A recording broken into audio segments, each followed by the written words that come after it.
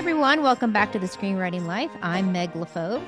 And I'm Lorian McKenna. And before we get started with today's show, we want to talk about the live Q&As and story workshops we do twice a month with our audience on a website called Patreon. So when we do the story workshops, we listen to your story ideas and we workshop them with you. It's really inspiring to get to hear all of your amazing ideas and getting to connect, not correct, Not connect. correct. Not correct. Connect. We are never correcting. We are working with you.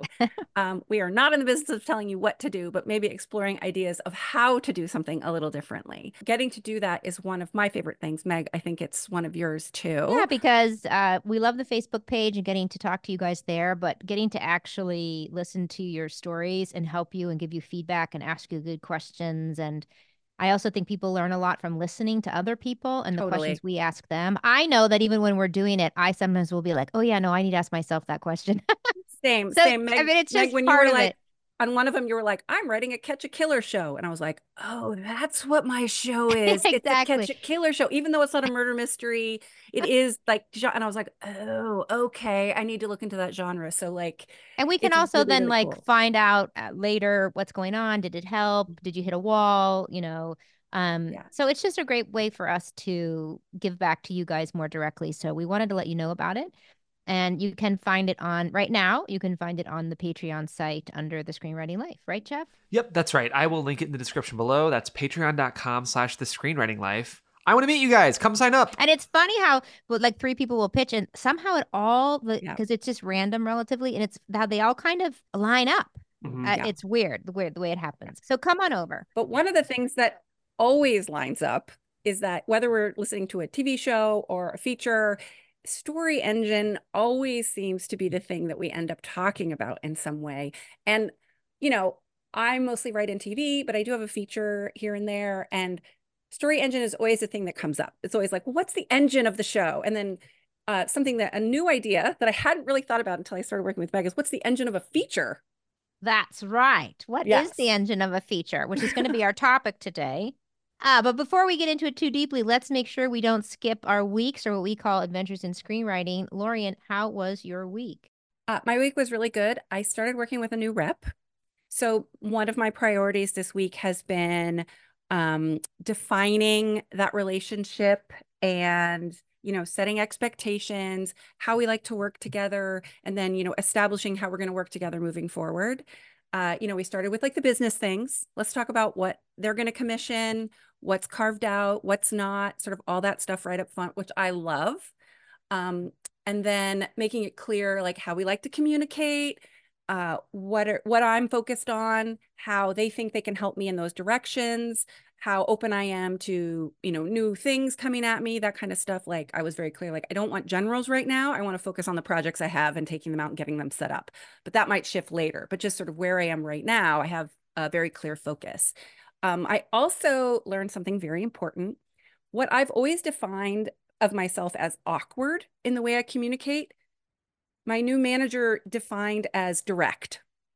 And I was like, oh, I like that a lot more because I am very direct. I'll be like, so what's the thing with this? And because I don't like wasting my time trying to guess what somebody means or spinning about what something meant, I really like to know. So having a relationship with somebody that I trust enough to be like, okay, this is the thing that I want to talk about. Um, so I'm direct because I don't like ambiguity.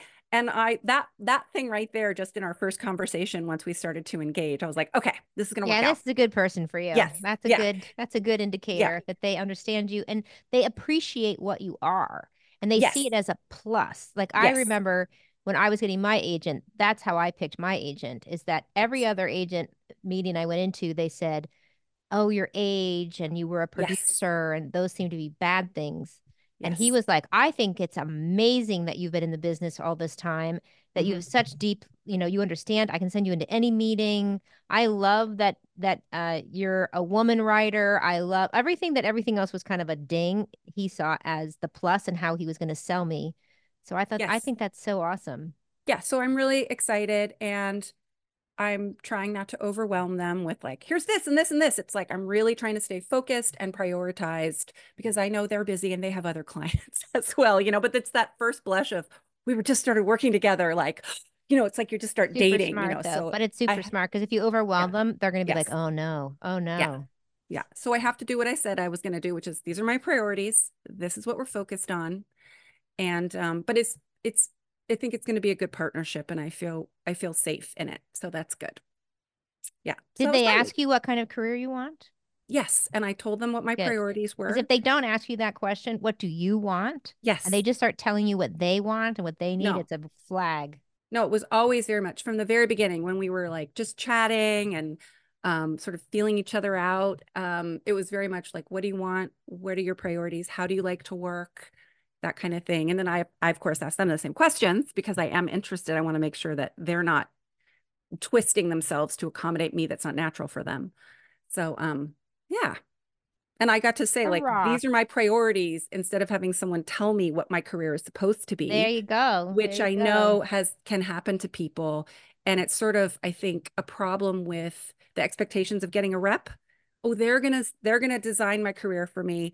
They're gonna tell me what I need to do and how I need to navigate No, it you when it don't want really that. has to come from you. Even if you're emerging, you have to know. Yeah, what you love, what you're passionate about, the kind of rooms you want to be in. What would be the dream? Where do you want to be in 5 years? Where do you want to be in 10 years? And of course, it'll change and they'll have lots of insights and they'll say, well, in order to do that, or this is what's tough about that. But they should be applying themselves and their skill set to your road, your dream, Yes. your wants. And So if you don't I'm know, then excited. you got to figure it out. Yes, and that's why I really appreciated it when she was like, "No, you're direct." I was like, "Oh, I'm not awkward," because sometimes being direct is very awkward and challenging for a lot of people, but I've Especially when just you're a decided woman. because I'm a woman where I'm like, "Okay, what's the thing with this? Tell me what this is." And then people get sort of that That's I'm why you're going to be a great demanding or director. aggressive, what's that? That's why you're going to be a great director. I am going to be a great director, and that project is moving forward too. So, woo! Woohoo. Anyway, the bad news this week is that I broke my foot. There's always something, Lauren. There's There's always always something something. with me. God. Wait, I did not know this. Yes, she broke her foot. That's why she's not downstairs in her office. You And then she's guys, I upstairs. broke my foot doing laundry. So beware of the laundry. Laundry is dangerous. Don't do it. Anyway, I'm fine. Everything is fine. It's fine. Everything is fine. But it All right. also has Yeah. made me learn how to ask for what I need, which is very hard and a skill I'm working on, which melds into my conversation about having a new manager, right? Like I have to really think about what I need and what I want and then articulate it. Jeff, how was your week? It was good. I teach a filmmaking class, maybe 3 times a year, all about micro budget filmmaking. My debut feature came out in the fall, and I just learned so much that it's something I really love doing. And I love teaching. I love connecting with other writers. I think it's fun to kind of get in the foxhole with other writers. And because it can be so solitary, it's really fun to meet other folks who have really big, exciting ideas. But one of the things we do in my class is I teach around a bunch of other micro budget films in addition to my own because I sort of think of them as their own genre. And I bring this all up because it's such a fun reminder that we should be watching things. I think sometimes it's easy for us to get caught up in our own work and forget to be, keeping up with what's popular, or especially during award season right now, what's going to be discussed come Oscar season. But, I think it's important because watching other people's work helps us define our own taste. It helps clarify what we love as writers. If we deeply connect with something, that's a great chance for us to try it on the page. Or, conversely, if we're watching something we don't really connect with it, it's really important to kind of ask yourself why. What was it about maybe the writing or even other elements of filmmaking that were keeping you at an arm's length when it came to understanding your own work or the work you're watching? And, we're very always conscious of reminding you all not to disparage other people's work on like the Facebook group or with other industry contacts or at meetings. But I do think it's important to have a community of like-minded people. Maybe it's your writers group or other film friends to discuss things, because talking with other people about what we're watching is often the best way to sharpen and create a better understanding of our own work and our own taste. So just a reminder to all of you to not only be watching stuff, but talking about it in a safe and private environment. One of my students in particular really connected with one of the movies I assigned. And the thing that she said, which was great, was like, I've been looking for a tonal comp or like another filmmaker who I feel like shares some similarities with my own voice on the page. And I'm so glad to have found it at this budget. And this will be so valuable for me as I keep studying and pitching. So that was just really great. And yeah, just keep watching stuff, guys, and keep talking about it. Meg Levove, how was your week? My week was fine. I'm in a situation where I'm pitching a lot and I'm pitching either how to revise a concept that I'm being paid for. Because this does happen. Sometimes you get a job and then when you do the outline, they're like, oh, wait, we did ask for that, but we're not sure we want that. Or now that you show us what we asked for, maybe that's not what we want. And you have to go away, like reconceptualize and repitch, right? So I'm repitching. I'm pitching to this is all with my co-writer right now, my husband, and we're pitching to get new jobs because you're always working on one and then taking the time at the end of the day or on the weekends to okay, what's the next job? How are we getting the next job? And I think I'm weary because I've been pitching so much and I'm a little weary of that nobody, no pros, no executives, no producers, nobody tell you what they like. Like I know that in your writers group, you should always start with what you like. When I have a writers group or a collective, I always am the person who's saying, first, we're going to talk about what you liked. A, because it just makes your brain feel better, but also because it helps you know what works. And I think Yes. that's just as important because if you just, they're all just diving in and saying, well, I don't get this. And what about this? And let's Well, talk about that. And you're like, it oh doesn't my mean God, anything if you don't know, like did you you don't like like any it. of it? Like what? So suddenly everything's called into question, right? Like Yeah. even if they're just talking about the last five, the two things you said of this 20-minute pitch, it now makes me wonder, oh, well, if you didn't get that, those two things, did you get anything else? Did you understand this? Did you get that?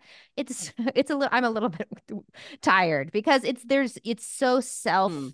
you have to self motivate. You have to self talk to yourself about, well, they didn't. Well, I'm lucky because I have a writing partner. So in the car, he can be like, listen, but they did say this and I think that means they did like it.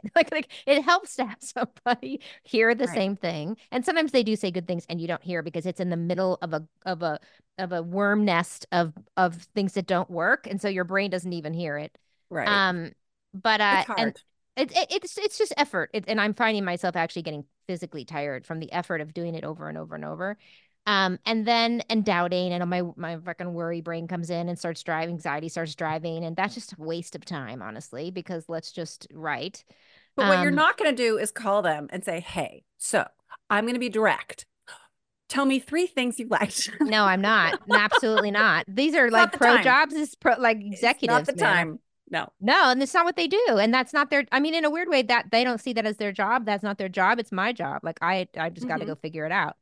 And again, I'm being very black and white. I'm sure they did say a couple of things, but they Hmm. were buried. Um, but the good news is, one of the projects that my husband and I've been working on is a TV show, and we're gonna send it out and package it. So that'll be fun. It's really Oh my fun to talk God, it's about. so exciting. Yeah, and it's so fun to talk to a casting director and Oh, dream. Now, oh my I've God. been in this business long enough to know this is just smoke. Like it's Nothing is literally real. Nothing is real. nothing's Nothing's real. real. Like I'm not Yeah. actually maybe going to get this person who's going to say yes and the show will Oh, never so go awesome or though. whatever. I mean, that's always, but it's so fun just to Yes. pretend Yes. and just to imagine and get everybody excited. So that's been super fun. And then the last thing I'd say is this one thing that we had to repitch the concept, and we got to go ahead to go on to the new version. But now, of course, I'm like, oh my gosh, I not only you have this new version, but you now have to, how do I introduce them? Like to even start writing, I'm like, what? How do we introduce this couple? And we fell madly in love with them, but we Mm. also have to know their foibles and their flaws and their wounds, and it all has to be packed in there. And what is it? Where are we? Are we in a diner? Where are we? Where are we meeting them? And my brain, and then all of a sudden I'm like, you know what? I don't know. I'm just jumping to what I know. Like this, I don't know. I don't know how this is going to start. I just know that she's going to be with the old man. So let's just start there. Right. Here's an idea. Meg, it's raining. There you go.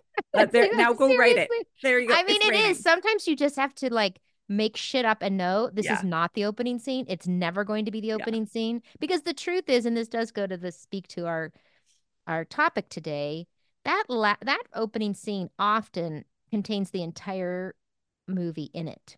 And so you can't know what it is until you go write the whole thing.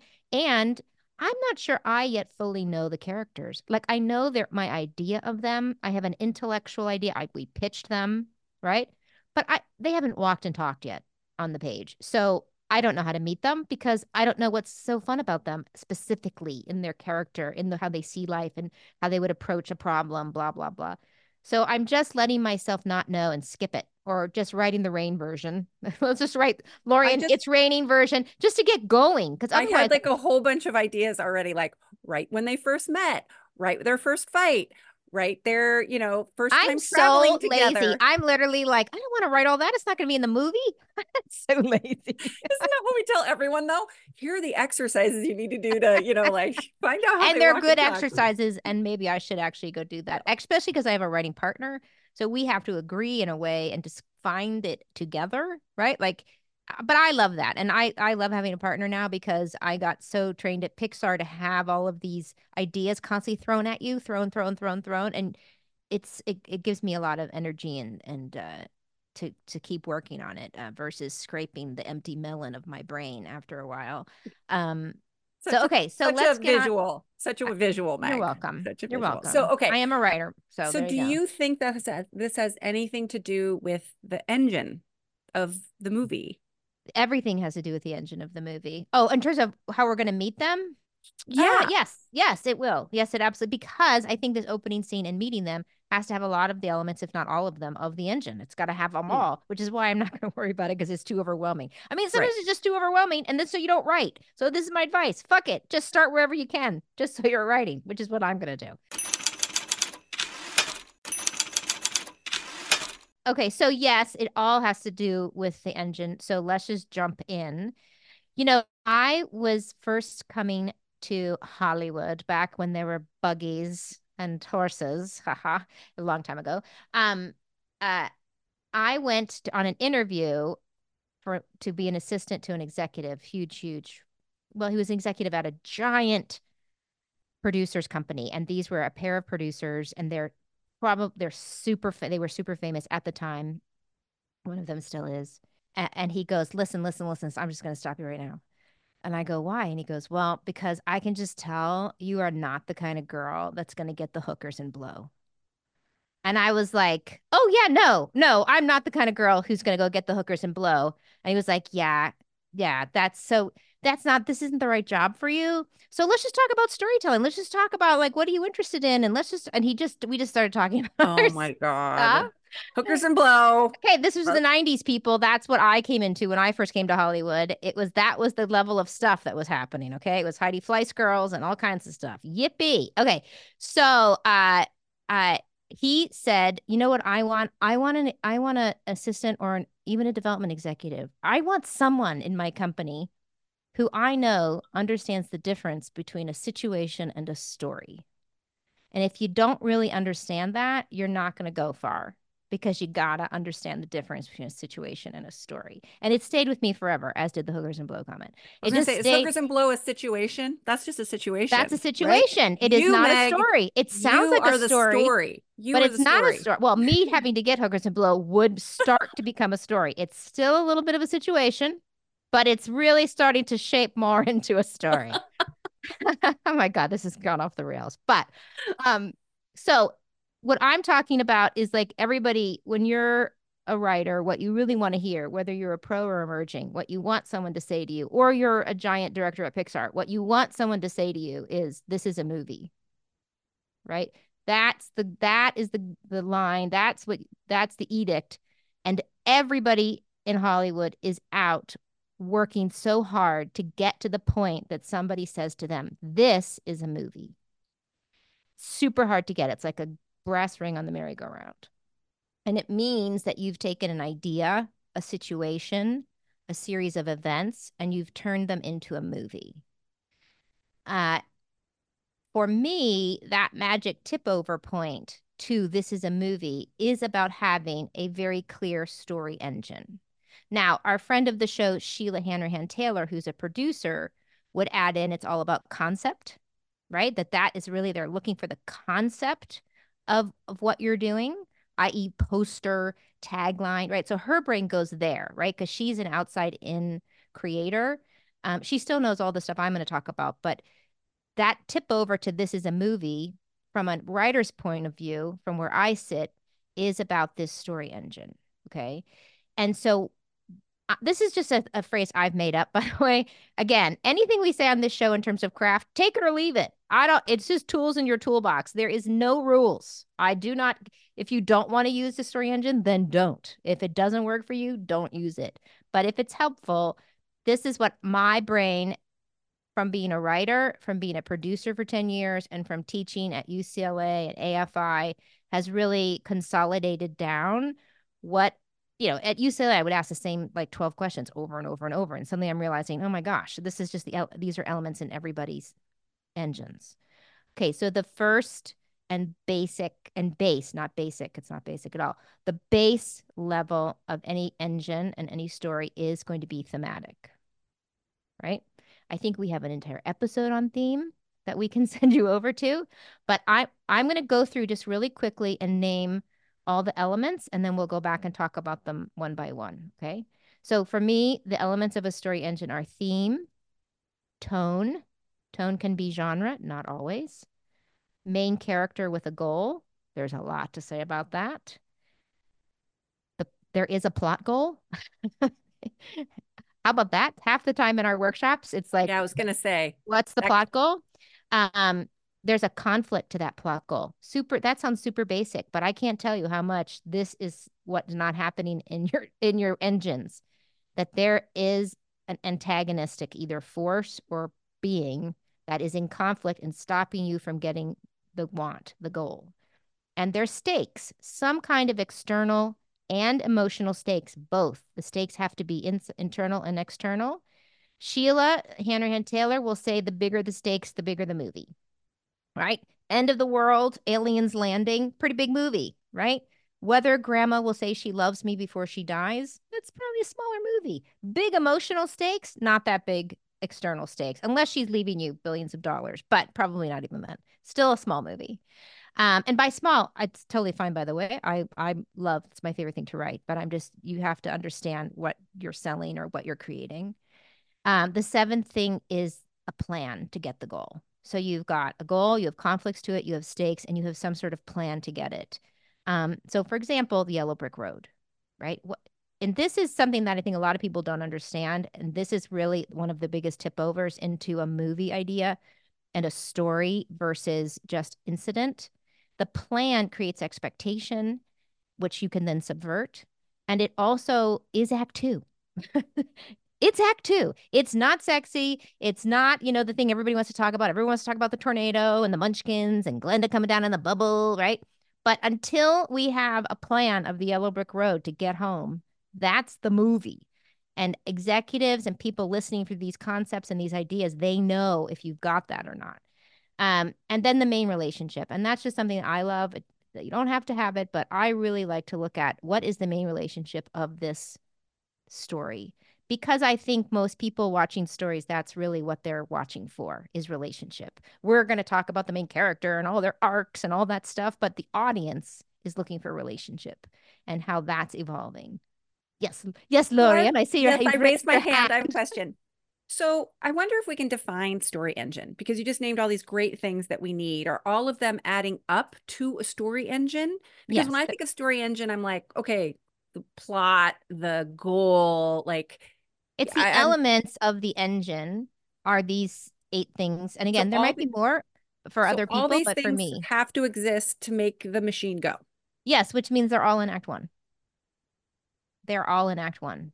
They're all established and ready to go and ready to fire off into Act 2. Now, sometimes main relationships don't show up until Act 2, but I find for me in my brain, it's better if they've already started in Act 1 somehow. Because usually the main relationship starts before the plan arrives, before that goal really solidifies. Not always, but so these are the elements that I know all of the notes, they're coming back to one of these is not firing. It's not clear. It's not working with the other elements in a clear way and it's becoming mud, right? Or I'm throwing so much into this script, right? Every time I hit a problem, I threw a new idea in or a new situation or a new bad thing could happen that it's just now a pile of situations because it doesn't have to do with that ultimate goal. It doesn't have to do with the stakes. It doesn't have to do with the plan. So it's kind of the armature right? Are these elements. Now, I don't have, I would love to have a wonderful phrase to say to you, like Javi has for TV engines. But for me, it's just knowing these elements and being able to answer the question of how they all interrelate and work together. Because these set you off into act two. And then act two is watching that engine go and your main character making choices. Your main character making choices create the plot of the movie. Your main character watching other people make choices does not create a plot of a movie. Well, it does, but no actor's going to do it because it's pretty boring. And it doesn't, they will inevitably not be the main character. Somebody else is going to start stealing that main character position.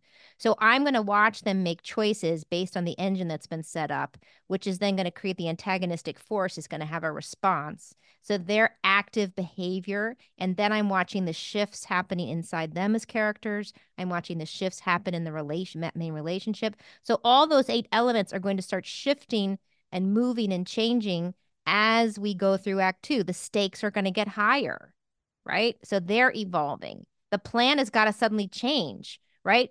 Because guess what? It ain't working, right? That main relationship is evolving. The conflict's getting harder.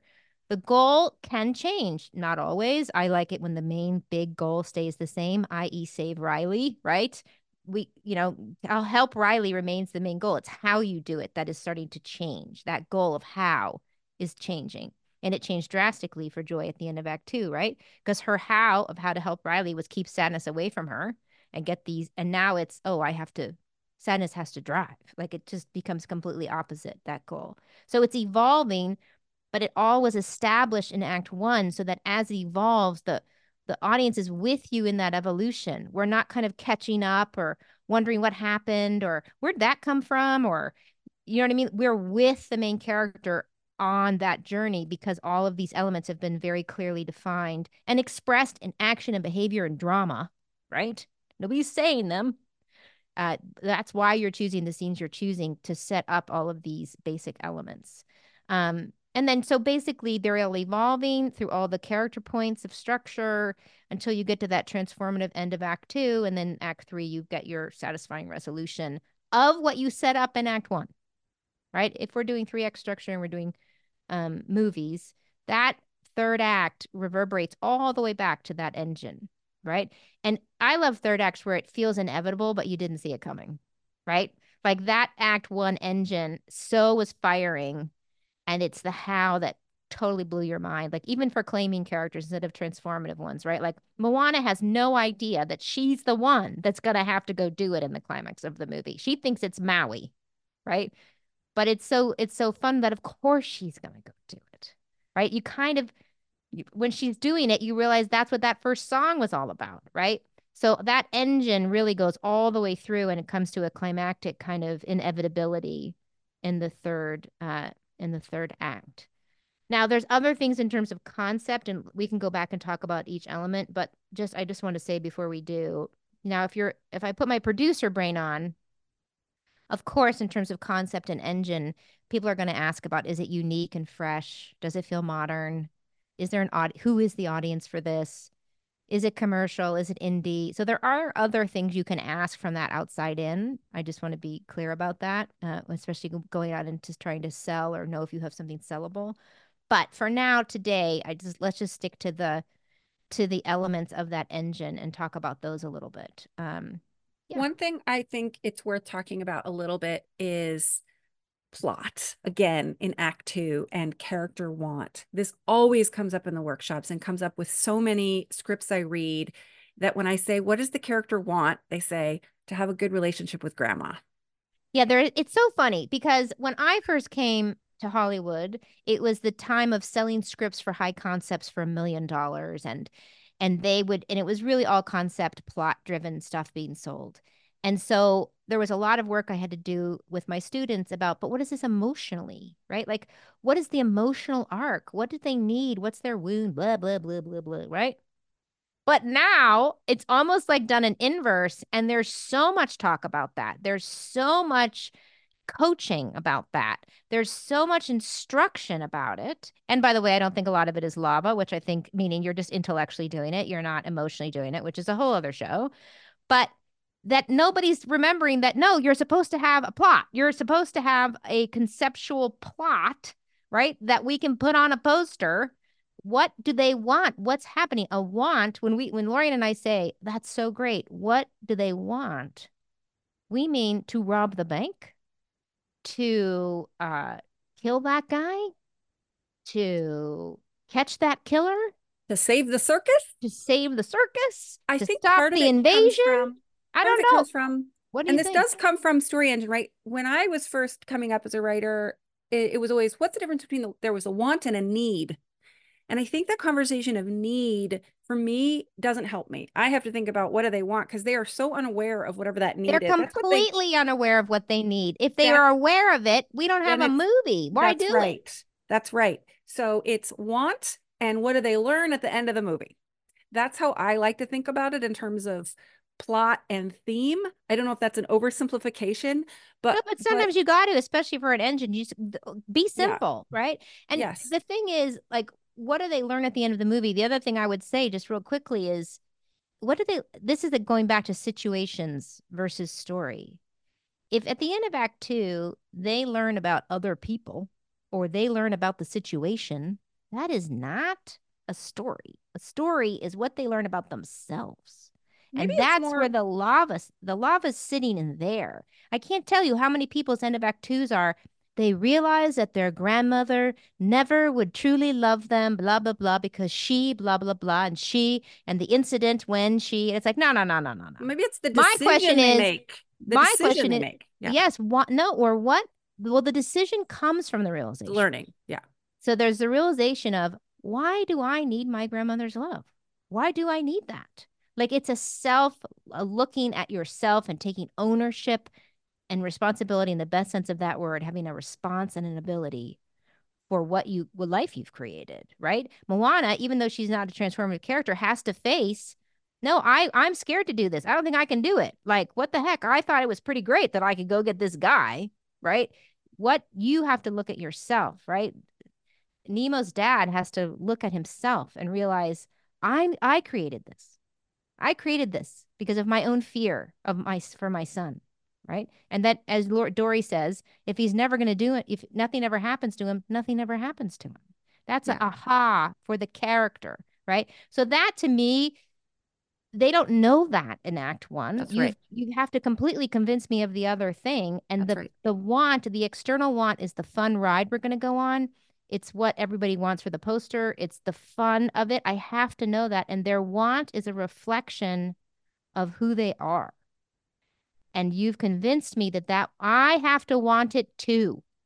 I have to want what they want. I have to want them to rob the bank.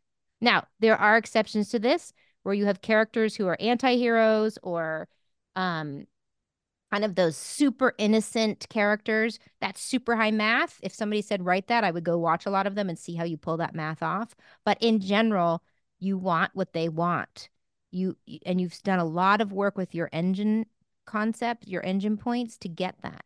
So theme, we have a whole episode on. Please go listen. I'm talking about emotionally thematic. It's what we're talking about right now. What is this about? What about the human condition are you talking about? And it's one thing. It's not five things. It's one thing. You've gone so deep down into that vulnerability in yourself and how you see the human condition that there is a revelatory insight into, and that's your own, and that's very vulnerable. And I won't spend too much time on that because we have a whole episode for it. Tone. Have we done an episode on tone? We probably should. Oh, we have. Yeah, Sheila came in to do a tone episode. Okay, good. So then I let's don't just think we put can that talk little about thing. tone enough, right? Because there's tone as it relates to genre, there's tone comp, there's tone story tone. Like there's so like tone is this sort of amorphous thing that when somebody says, well, what's the tone? You're like, what do you mean? It's how you want the audience to feel. I think comedies are the easiest way to see tone. Is it a Coen Brothers comedy? Is it an Adam Sandler comedy? And what kind of Adam Sandler comedy? Is it the one where the gumballs come out of the sky and he puts up an umbrella? Is it the one where he's with his buddies and they're drinking and doing fart jokes? Or is it the one where he's the misanthrope guy living in a, working in a warehouse? Like they're all comedies, but their tones are Adam Sandler can do such radically different tones in his comedies. It's just an easy way for my brain to try to explain it to you. Now, tone sometimes be genre, right? A horror movie is a horror movie, but I think even within a horror movie, there are tones, right? Yes, the tone is Yes. you're trying to scare your audience. How are you trying to make me feel? I'm trying to create dread. I'm trying to create scares. Yes, all of that stuff. And but is it a chainsaw horror movie where you're trying to, it's very graphically violent, or is it cat Attack of the people, Killer Tomatoes. Attack of the Killer Tomatoes, or is it cat people where we never even see the thing that's coming after you because it's all just about dread and building suspense, right? So what's the genre is good to know if you're doing a genre. Genres are easier to sell, but um, what is the tone within that genre? And sometimes, when inevitably in our workshops, when we ask what's the tone, they inevitably tell us a plot comp. And I get it because sometimes plots do have certain tones. Like I get that, and I would do the same. And you can start there, but really, it's not. It's how you want us to feel, right? It can also get Um, confusing because our pitchers will throw out two totally different tone and comps, right away, you're like, oh, you don't know the tone and you're because totally unmoored. they're so different that I don't know now what you're doing. And it's so important because we have to know what we're doing or we can't help or you can't pitch or they don't know what you're selling, right? Um, so yeah, tonally it's how you want the audience to feel. And then for the main character, we talked about this. This is about having a goal, having an external plot goal. Now, so who's the main character emotionally? What's their arc? I always do polls like they're going to start here and they're going to believe this about the world and themselves. And by the end, in the third act, because they woke up in the end of act two, they can do something they never, ever in a million years could have done in act one. Either that's because they're a transformative character and they needed to transform in order to see it and do that action. And it's the opposite, i.e., literally in Inside Out, we drew and put it on the wall, right? Marty Del Carmen drew Joy keeping the core memories away from sadness and at the end handing them over. And that gave us a behavior, it's what they do in the climax of the movie, not what they say. Because people are liars. We don't believe them. They have to do something in the third act that in a million years they could have never done in act one. And I didn't see that. I believed their act one was right. Or else if I'm ahead of them and I'm just waiting for them to get to act three, you've lost all connection and emotional to that movie, right? So we talked about having a main character, we talked about I don't care what words you use, wound, need, use whatever works for you. Emotional pain, survival instinct. I think everybody's in a survival instinct, really, when you meet them in Act One. And survival instincts can look like skills, right? Ambition, being funny. Usually, what they're very, very good at is protecting them from the vulnerability of how they need to grow. And imagine asking a person to give up their greatest strength, which they perceive as their greatest strength. Joy's greatest strength is that she keeps Riley happy. And we're going to ask her to give that up, right? That's a big emotional shift, right? One way I've started to think about this is the superpower, like you're talking about, is Right. actually a reflection of their super flaw. Oh, Instead of that's coming good. at it from flaw, like what's wrong with them and what wound do they have? I'm like, okay, what are they really good at? And how does that serve them? Right. I think I'm funny and it's a way I keep myself safe. Right. But the super flaw then is that I'm afraid to be vulnerable, so like it's all buried in the same thing and it Yeah, no, doesn't I have to love that. be, I yeah. love that. I don't think when Jodie was creating characters, when she would talk about a character's flaw, she didn't like to talk about something they had to get rid of or that was wrong with them or they have to cut it out. It was much more about they're using an energy and a skill and a power in the wrong way, Right. right? So being Joy trying to keep Riley happy is not bad. and she will still be able to do that. It's just that she can't do it all the time, and to the detriment of all the other emotions having their turn, right? And that's So why we believe that Joy's choice in Act One is the right one, because we right. see her being successful. It's not like we're like, oh, she has to get over that. I see what she needs to learn. It's like, no, she has to keep Riley safe. It's Oh been no, if you already working. see what she has to Yeah. learn, the movie's over. The momentum of the movie just Yes. went out, and you're not Yes. emotionally involved in the movie anymore, and you don't care what's going to happen next. I mean, that's the thing in terms of, now to jump to the external plot goal. You do not go to the movies and then go to the bathroom and come back and sit down and go, what happened with their emotional need? No, you literally go, what happened? Meaning the plot. Did the It's did the what guy did I get in the miss? room? What did I Oh my miss? God, I Right. missed the But guy this is getting in why they the room. have, but this is That's why the they have like, here's when the best time to go pee is in a long movie, so you don't right. miss anything. This is your job, people, as a movie, is to create scenes that I can't go to the bathroom because it's all too good. It's all moving, it's changing, it's evolving, So two right? questions. Is this a movie? Can you go to the bathroom? I'm just trying to emphasize that what we love about storytelling is what happens in the plot. All the other stuff is the subtext.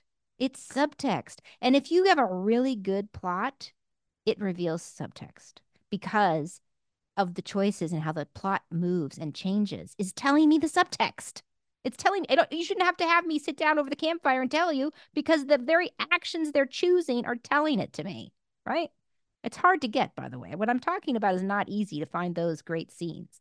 So Yeah, plotting is just so to so double important. down on that. It's easy to look at a movie that's successful like Inside Out and see, look, this is how it works. But the process of making that work was hard fought, hard Bonkers. won, Oh right? It my was God. bonkers. It took years. And it wasn't just like we laid all these story engine things out. We went, here it is, here it is, here it is. It's, it was a lot of moving things around and making the choices that didn't work. And we've talked Throwing about whole this a lot. versions out and then Yeah, going but back. Okay, let's go back to the elements of the engine. What are they? Going back or realizing, oh, wait, in this version, we just totally lost the stakes. I don't know what happened, but the stakes don't work at all. Or, oh my gosh, we don't like Joy anymore. What happened? We don't like her. so, Um, just as a caution, when you read brilliant screenplays and watch gorgeous movies, it didn't just happen. You know, that looking at that stuff is a good place to learn and absorb and question process. But, it's easy to feel humbled to the point of quitting. Try not to do that. no, I mean, just know you don't quit because everybody's going through it. Everybody is writing their 15 drafts, 16 drafts, or Michael, aren't you writing 100? Like that's just the process. Because what we're talking about, these 8 elements of the engine, oh my gosh, they're hard to get all working together and into the singular track. And then it's just craft to lay down the layers, right? And then, the other element here, the 5th element, is conflict to a plot goal. I can't, so many people, including myself, are just reluctant to do conflict. You're just reluctant and you're not beating your character up enough. You're really not putting them into tougher and tougher and tougher situations. And I'll tell you, when you work with an actress, she wants to know in every scene that she's in why it's a new scene and why it's different. Because if she's just repeating the same thing she already did, she doesn't, why is she doing it? Right? Every scene she's in should be evolving the conflict, evolving all of these other elements are all evolving every scene. And the way you're going to get them to evolve and not repeat is through conflict, right? Conflict illuminates. It tells me you're going to you're going to beat the crap out of your main character. I mean, you should create scenes that are so hard, you don't know what they're going to do. You don't know how they're going to get out of this. You really don't. Because if you don't know, I'm not going to know. Right. And if sometimes you're like, I don't know, but I'm just going to jump to the next thing because I don't know. And that's great. Then this is why you do many drafts, keep push. I would rather have to get the note. There's too much conflict. You're beating them up too much, which by the way, I've never gotten that note ever, even as a producer. That has never happened. Right.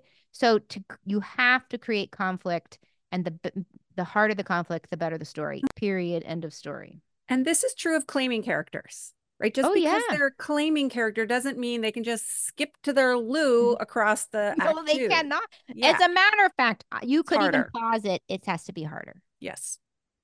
because it's such an awakening to their power. And so they're going to really have to start using it and waking up to their power, right? So you have to really challenge them pretty hard to get them to wake up. Whereas transformative characters, they're wrong. So, you have some pretty clear, obvious ways to show them they're wrong. And beating them up means shit happens and they make choices. It's not just shit happens to them. No, that's a reactive main character. Yes. They are forced Yes. they are forced into a very bad moment, situation, and choice. And then that choice takes us to the next scene that if they hadn't made that choice, you wouldn't be there. You wouldn't be there. You would not be there, except they made a choice. It's the only way it moves forward. And it's what movie stars want. I'm just telling you this. They want to create the plot. And it's what a reader wants.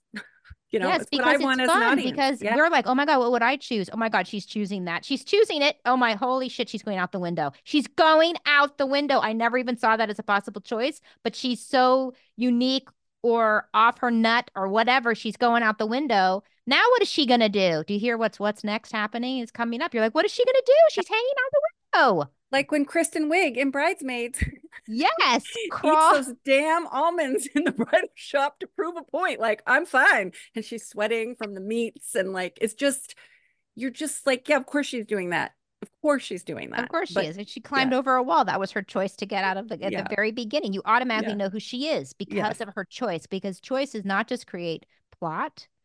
It tells us who they are. Right? It tells us the specificity of their character is in their choice. And that you want surprising choices, right? If they're just choosing over and over and over what I would choose, it really oddly gets boring, right? It's the wish fulfillment. Right? It's like, I want to go and kick over the fondue fountain and the giant cookie when I'm mad at somebody. Like, yeah, kick it. Like, I'm dreading it, but also like, fuck yeah. It's my wish fulfillment. I don't get to see that or do that in real life. Go to the movies. I get to live it. We get to live it and we get to do stuff. And so it's watching the conflict rise and their choices rise. And that's what's changing them. That's what's changing them, not conversations. And I'm not saying a conversation can't change them, but it's generally not. I mean, listen, if you're doing My Dinner with Andre, yes, the conversation is changed. But we're not talking about that right now. We're talking about bigger, more mainstream movies. And then just to talk about the plan, like I said, it's the yellow brick road. Even if you hate this idea, just as a writing exercise, try it. What is the plan? Have them lay it out in Act 1. This is what we're going to do. This is how we're going to do it. And if we can just get to here, we'll be fine. And we can totally do it. How hard could it be? It's a road. Walk down the road, right? Oh, well, guess all the shit that's going to happen down that road. There's going to be tin men and lions and flying monkeys and witches and all kinds of stuff, right? But she's on the road, right? So now the how can change, the plan can change, of course. But generally, I think, especially if you're an emerging writer, don't do that to yourself. That's super high story math. Find your yellow brick road. And I know I know this is the other thing about a plan. It gives you a ticking clock, right? Because generally plans have to happen by a certain time. If they don't, it's weird. It feels too easy, too loosey-goosey. Again, different stories are different things, like especially indie films. Like I love the movie Blue with Juliette Binoche. And I don't know, is there a ticking clock in that? Not really, because it spans quite a long time of her life, right? But oddly, the ticking clock is what's happening inside of her and her coming back awake, right? But generally, in bigger movies, you really do want to have some sort of tension and pressure on them. And I gotta say, it's interesting, Meg. Your favorite movie of the year, Past Lives. Sure, it's like a small character-driven indie, but there's totally a ticking clock because he is leaving the country unless she's able to make up her mind about her relationship. So the stakes are high, right? Because if she doesn't figure shit out, he's going back to Korea. It's a big deal. And she's using time a lot, right? In so many ways of the ticking clock of this lifetime or the next lifetime or the past lifetime. It creates a container, a sense of pressure on that drama to force the character into choice. Because if you don't have a ticking clock, well, you know what? I'll just go back to Munchkinland and hang out and wait for, you know what I mean? So again, the ticking clock in that could be she wants to go home and her emotional need to go home. So the other thing that a plan gives you, or that I want you to have in your plan, Jody and I and everybody at Egg used to call it the getting on the bus problem. If at any point in Act One in your engine, your character could just go, you know what, I don't want to, and get on a bus and go home, there's no story. There's just no story. You have to lock them in somehow, some way. Could be emotionally, it could be in the plotting, it could be in their plan, it could be in the relationship. How about this? It could be in all of those. They are locked into this plot because the odd get on a bus problem, it just gets really loosey goosey, right? It just starts to drain the tension and the fun, oddly, out of it. Again, there are certain movies that you don't have, you could get on a bus and it doesn't matter and we still love them. But in general, ask yourself, is your character locked in? Are they locked into this act two and this plan? And they really can't go back. I mean, Joy's locked in. She just got kicked out of headquarters. There's no, she's not, she's got a real problem. That's the other way I think about it sometimes. What is their problem? Whoever has the biggest problem will pull the main character attention. And a lot of times you're picking the wrong main character, or you think this is your main character, but they don't have the biggest problem. The person standing next to them or their antagonist has a much bigger problem. The drama and story engine will start moving and working towards them. So, what is the solution? A, give your character a bigger problem than theirs, or B, change your main character because you got the wrong main character, right? Because often emerging writers do this all the time. They create reactive characters who aren't creating the plot. They're not the ones making the choice, and they don't have the biggest problem. If anything, I would like you to do the most cliche version of all of those, just for your brain to see how much energy comes into the story when you do these things, when you give them high stakes and lock them in and make them have the choices, right? And so then the last thing to talk about would be main relationship. This is, again, just a phrase I use. I don't care, use it or don't use it. There's a lot of different relationships in movies. The example in Inside Out is Riley's really the heart and prize. She's the prize of the movie. She's what we're trying to save. Super important. You have to emotionally, I have to want it. So you have to emotionally make me love Riley. And Lauren, you'll remember in Inside Out, there was a lot of discussion about this in early days of what was the main relationship. And it was just me trying to explain that sadness is the main relationship because she is traveling with Joy in Act Two, and she actually holds a very important piece of this in helping Joy change, right? Anybody who comes into Joy's realm is going to help her change. That's why they're in the movie. Otherwise, why are they in the movie? But the main relationship is kind of that beating heart. And really, ultimately, it's the one you care about the most. Like, I love Bing Bong, don't get me wrong, but the movie isn't about Bing Bong, right? The movie's about sadness, right? And Bing Bong's there to help us learn about sadness and learn about pieces of Riley. But that core main relationship, it's so important emotionally to ground the movie. Now, if you have an ensemble, in a weird way, that main relationship can become those three friends, maybe. So it's not always one to one, but generally it is two single people creating a core relationship of the movie. So it's just something that I like to think about and I like to track through the movie. It can be very subtle at first and you wouldn't know that that's the main relationship and it rises out and becomes the main relationship. It can be very clear right away. But in terms of your story engine, you know that this is the main relationship of the movie. Now, again, you could be doing a certain kind of movie and say this character's going to have multiple relationships. Okay, that's good, but I'll bet you there's still one of them is what we think about. Like, let's look at Dorothy. So she's got a lot of relationships and we love them all. But as she leaves to go home, she kisses the scarecrow and says, I will miss you most of all. Because he is the core relationship with her. Right? So it can be a very subtle, deep thing, or it can be super clear, like Dory clearly is the main relationship of Nemo, right? Or the chef with the rat, or, there's very clear ones, but sometimes in an ensemble or a different way. But you as the creator need to know what's the heart, what's that beating heart main relationship of the movie. So those are all the things I asked, those 8 elements, probably 10 by the time we put want in, which we probably should add, Lorian, just a big fat, what do they want in the plot?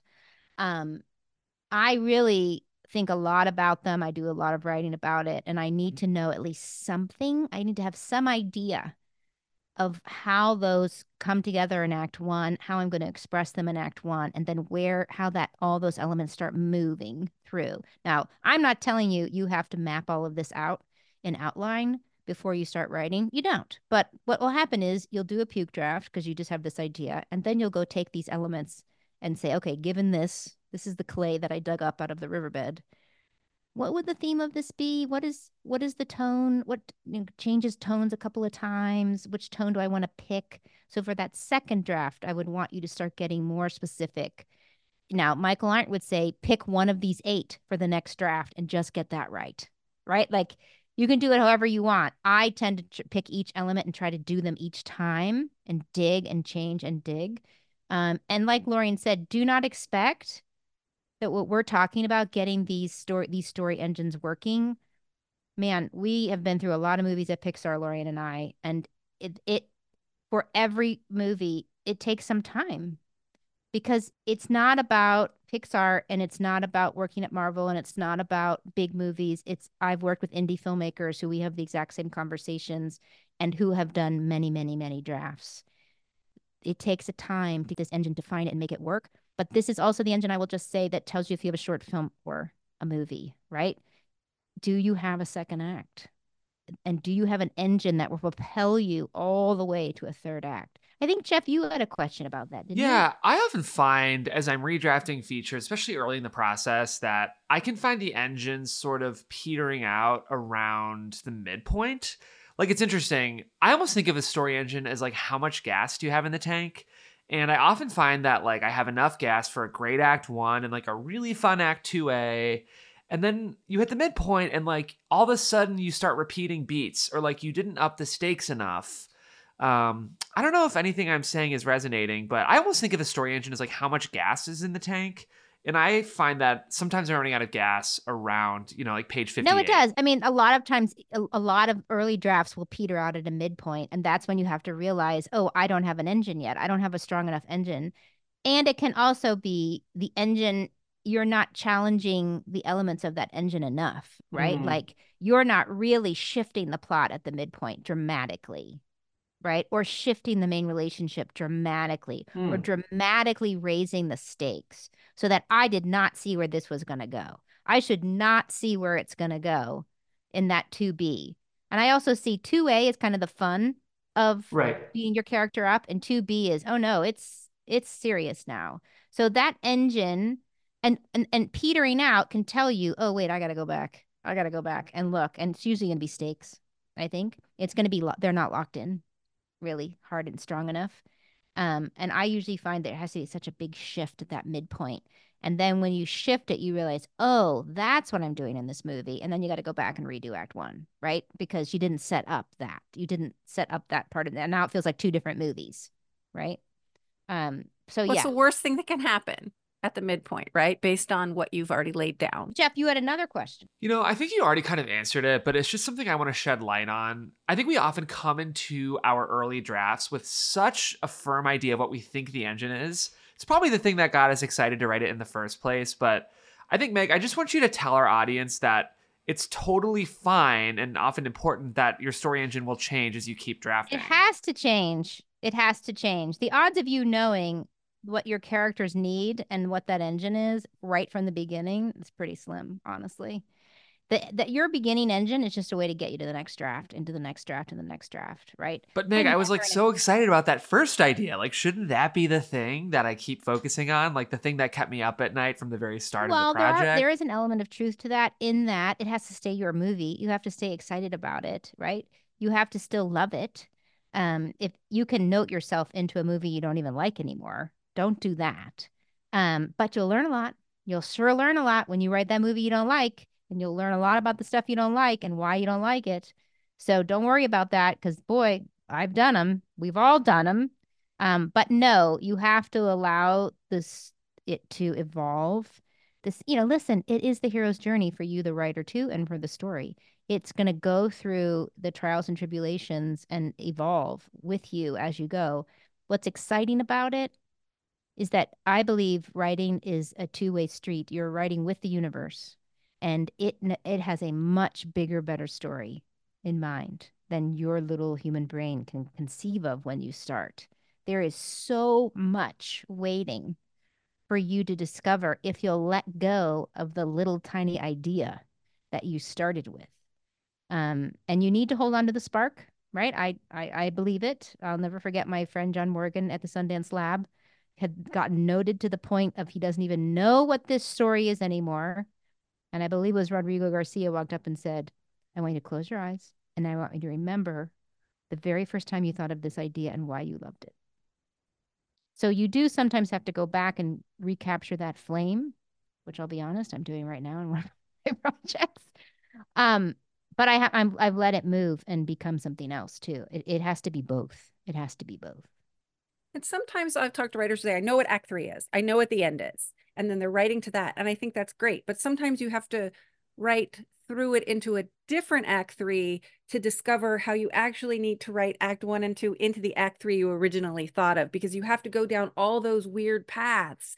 You have to be able to let go of your expectations at some point and then find, like you said, Meg, that bigger, better, more exciting version of it to get to the idea of where you wanted to get before. And isn't that the fun of writing, that you don't know? I mean, I hate it as much as I love it. I was going to say that's the best thing and the worst thing. It's the best and worst thing but it's the worst thing when you don't know and you're flying blind and you're writing blind and you're like, oh my God, it's due and holy shit. But when the character turns around and goes, you know what? Let's go up the mountain. You're like, wait a minute, what? Where are we going? Oh, right. Like, I love that. I love when things come flying in and you didn't even know that's where it was going to go. So, as much as I want you to do an engine, once that engine starts going, if it starts taking you down cul-de-sacs or like with somebody on our Facebook page, I'm in a dark wood, right? I've gone so far off the path. And it's like, yes, you're in the dark wood. Keep going. It's okay. Find out what this is. And then you'll go back to the engine, right? Once you go make those spelunking or explorations, then you go back to the engine and make sure it's clear. You know, the only reason I even give you guys elements of a feature engine is just about your own clarity on what you're creating, right? You do need to have some clarity at some point and different times of the process, I mean, how many times in Lori did at Pixar was it just like, what is the most fun thing that could happen right now? What is the funniest, most surprising, unique thing that could happen right now? And that's super fun to do too, right? So it's not like the engine logic sense. No, it doesn't have to make logical sense at all. It doesn't have to go with the engine. It doesn't have to go with anything, but that's the fun of it, right? Because I do think once you get these elements humming, your brain will bring in what is on that track, even though it may appear to be completely different. Metaphorically, oh my God, we're still on that track of this engine. Well, I'm about to reread an old feature I wrote, and I'm going to ask myself all these questions. And I'm going to see what I come up with to see where it's tracking and where the engine might not be working. And I'm looking forward to it because it's old enough that I can just pretend someone else wrote it, right? Because it was a different writer back then, so it's different. So I'd be like, oh yeah, okay, I have notes. And I really only ever want any craft thing we talk about here to be about inspiring you. It shouldn't be, please don't now use what we're saying as a club against yourself. And well, none of my stories have this, or I hate stakes, or I hate, but okay. Yeah. We all don't do some of these elements look at what's working, right? Yeah. Oh, look, I have a clear plot. Great. Right. I have a clear one. Rob the bank. It's pretty clear. This is a disaster movie. The stakes are pretty clearly high, right? Look at what is working and then let that drive you into asking the questions instead of a checklist. Yes. I just think that's, like you said, what is working? We have to look at our own work that way too. What do you like? What do you love in your own work? You know, what's the superpower? We're just so used to beating ourselves up and we have to fix it. Yeah, because if what's working and what you like is going to have elements of the engine in it that are working. Yes. And that's great. So now let's look at the other elements of the engine and how they can support that. Yes, I think that's it. How they can support what's working, and then those will rise up into their working too place. So it's like identify one thing in the engine elements that is working, and then use the other things to bolster that up. And and give it dimension, right? Because this should all just be to help, not to create, like finger wagging. It's super easy to give this advice, and then I'm going to go crawl in a hole and beat myself up. I know. Well, we all do. We're all just such imaginative. But I believe in it for other people desperately. I desperately believe other people should do this, and I'm trying so hard to do it for myself, but it's a battle. Well, and I think You the know. truth is, like, if it were Yeah. easy, then like everyone would have an Oscar, right? Yeah. Writing is such a weird thing Yes. because you can talk about it in terms of craft and fundamentals, but that is so reductive to how hard and nebulous the process actually is. That's great art. Great art Yeah. always looks super easy. Right. Go to a museum and look at paintings, and you're like, obviously.